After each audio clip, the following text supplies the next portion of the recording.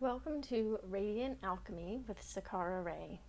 Take a little break and join me for a short little while we contemplate ways that we can make our lives easier and more joyful and live more authentically in our life's purpose. Let's get started.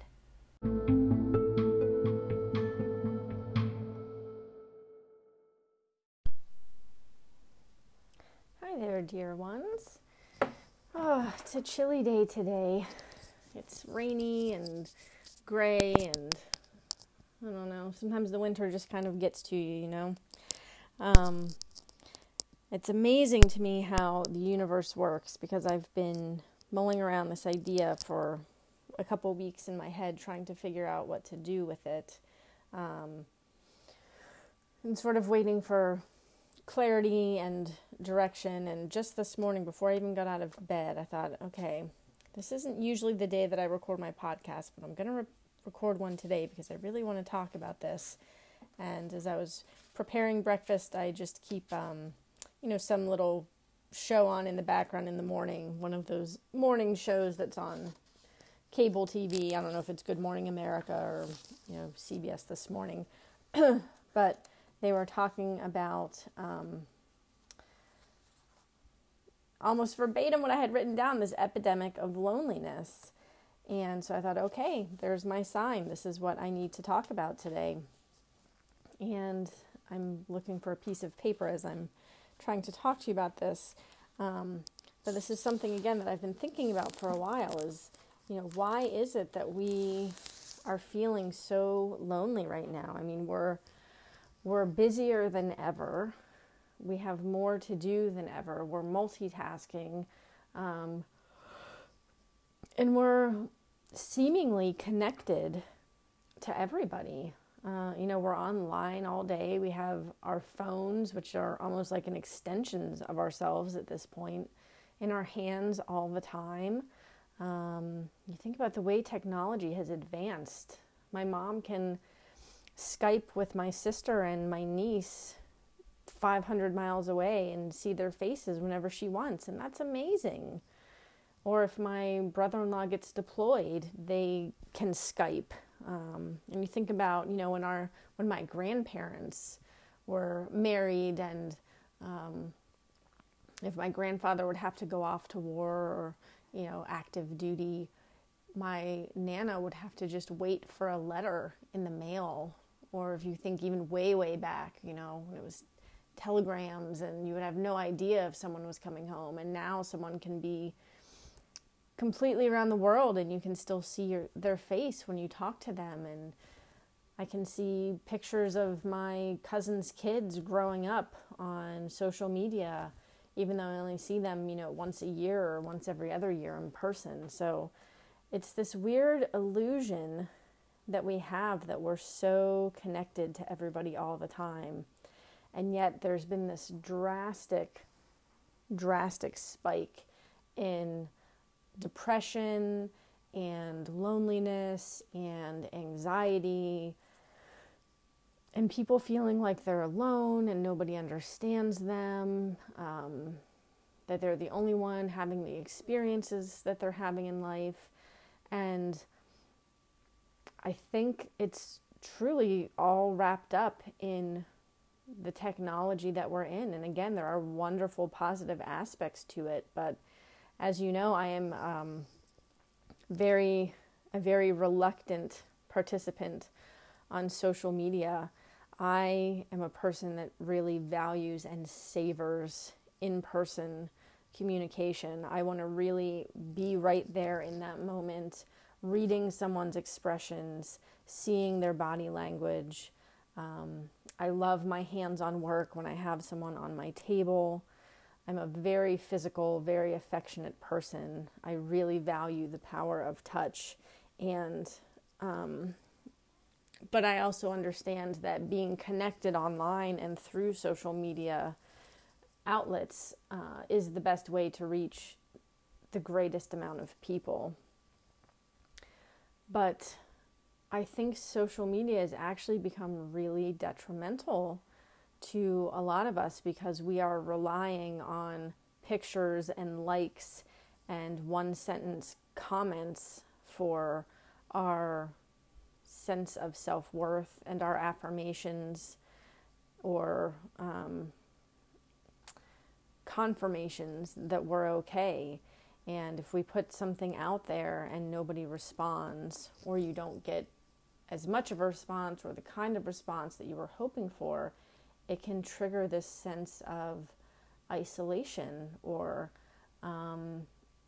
we'll start comparing ourselves and going, well, why does this post have this many likes, or why does this person have this many followers, and why didn't anybody say anything about this? And so we're reaching out in these, in my perspective, I don't want to say inappropriate, but not the healthiest ways to seek approval and to seek connection. And while I love seeing pictures of my niece online, and I love hearing, a good story or people sharing good news or sharing photos of their vacation, to me, those aren't really meaningful, lasting connections.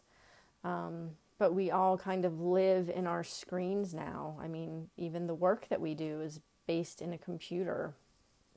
So when I think of, jobs I had like in food service where you're forced to be interacting with people, or when I worked in a daycare and I was holding babies all day, that was one thing. But then as times have evolved and everyone, even if you're in an office with a handful of people, you're kind of all just at your screen.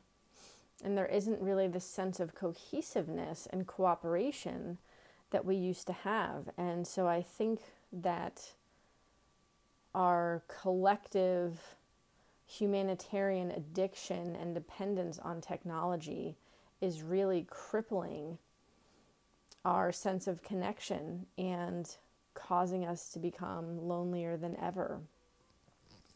I also think that social media can be really damaging, not just because we are seeking approval through those outlets, but because most people are only sharing a small sliver of their life. I mean, if you think about it, if you had a friend on Facebook who was just constantly complaining, you would probably just start ignoring their posts or unfollow them or unfriend them, because nobody really wants to be dragged down by bad news. And so what happens, what I think is initially a good effort, is that people try to share positive things. They share pictures of their family, they share pictures of food or travels or a beautiful sunrise, or they only post, happy sunny things like getting a promotion or getting engaged or losing weight. And so we start to compare ourselves, and we're looking at all of these people going, oh my God, they're doing so well. Look how great everybody else's life is going. Why do I feel like this? And I think we need to, just like you can add a Snapchat filter and make yourself look infinitely better, or, you can Photoshop or edit any photo. It's like, almost like we're doing that with our words as well. And we're creating this little illusory lens of what life is really like. And because we're afraid to share bad news or be really vulnerable or portray ourselves as anything other than perfect and succeeding and loving every minute of life, we are silently suffering.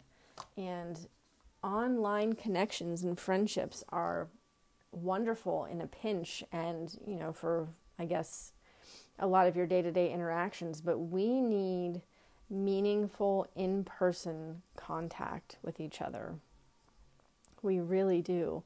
And I don't know how many of you had to, watch these videos or take sociology class, but I remember watching the videos in high school where they were doing these sociological experiments, which would never, ever pass in today's modern age.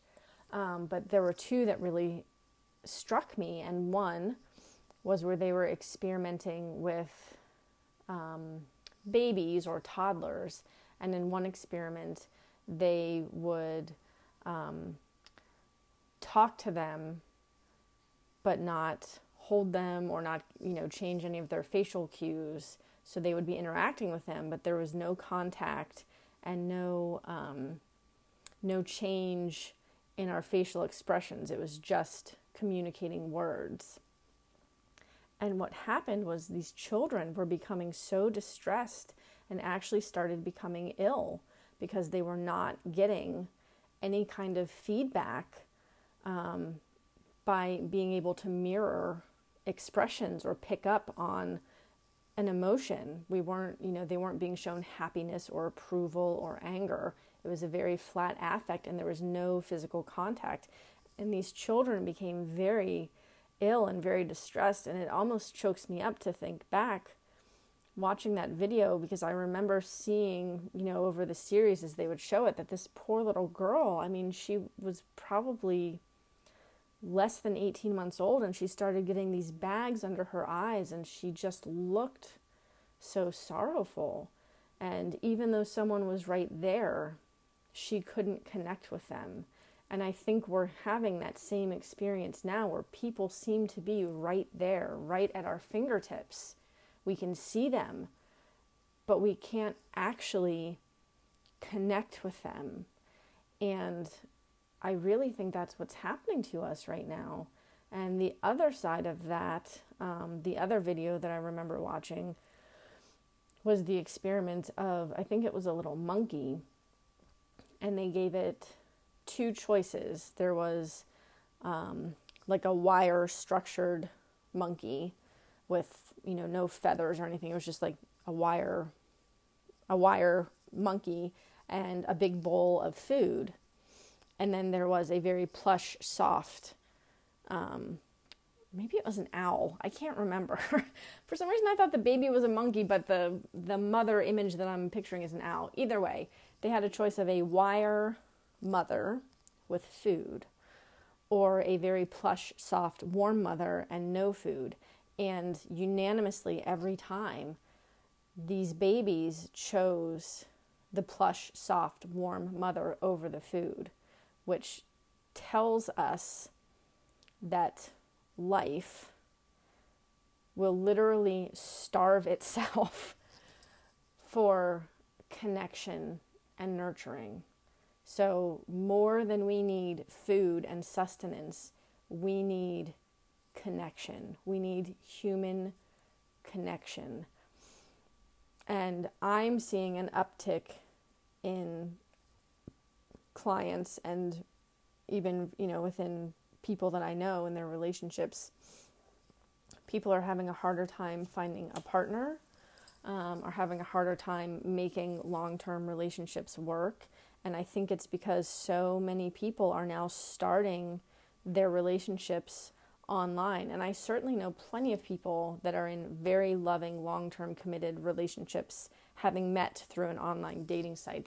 I'm not bashing online dating sites. I'm just saying, when you are solely connecting over the internet, and you're not even calling each other, you're just texting, you're Snapchatting, you're Instagramming, and you're not even taking that time to connect to someone else's voice. When you do get together in person, how would you know what to do with each other? It would almost feel awkward. So I think we have to get back to finding time to connect with someone in person. And I understand and accept that a lot of people are not as physical as I am, or not as affectionate as I am.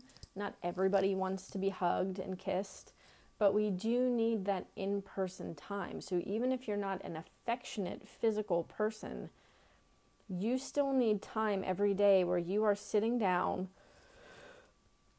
even if you're just talking about your day, and you can look up and someone is looking back at you, and you know that that person is giving you all of their focus and all of their attention, because that registers in your subconscious that you're important and that you matter, and that someone cares about what you have to say, and that someone cares about you and your well-being. And so I think it's crucial that we get back to finding in-person connection time. And again, if you've listened to any of my other podcasts, you know I'm a huge proponent of taking a break from social media, turning off the TV, taking a break from technology, giving yourself some downtime. I would love if this week I could challenge you to schedule just 1 hour with someone. I don't care if it's your intimate partner or a parent or a really good friend. Ideally, it would be someone that you could meet up with in person, go to a coffee shop or get lunch.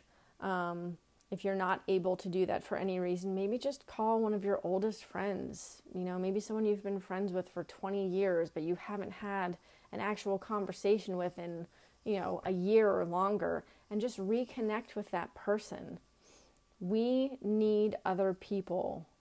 Humanity requires cooperation and support to survive. So even though we think we're connected, we're really not. So my challenge for you this week is to find and schedule time, 1 hour, with someone that is important to you, and give them some of your undivided attention. Put down your phone, even turn your phone off. Don't have the TV on in the background. Shut down the computer. Give someone half an hour of your undivided attention. Listen to what they have to say. Hear them. See them where they are and accept them. And then ask them to do the same for you. And I think you will be stunned at how different you feel just having been seen and heard and witnessed. And we really need to get back to that. Just as a quick little side note, I think this is part of the reason why we're seeing pets almost become almost reach that same level of importance as humans. There are a lot of people whose pets are almost like their babies, or whose pets are their best friends, and why we're trying to take our animals with us everywhere, because we touch them and we have that in-person contact with them. We hold them, we pet them, we take care of them, they look at us, they give us love-ins. And so pets are kind of superseding all of these other important relationships. And I have a pet who is the light of my life, who is my baby. I am not challenging anyone who wants to call their pet their baby.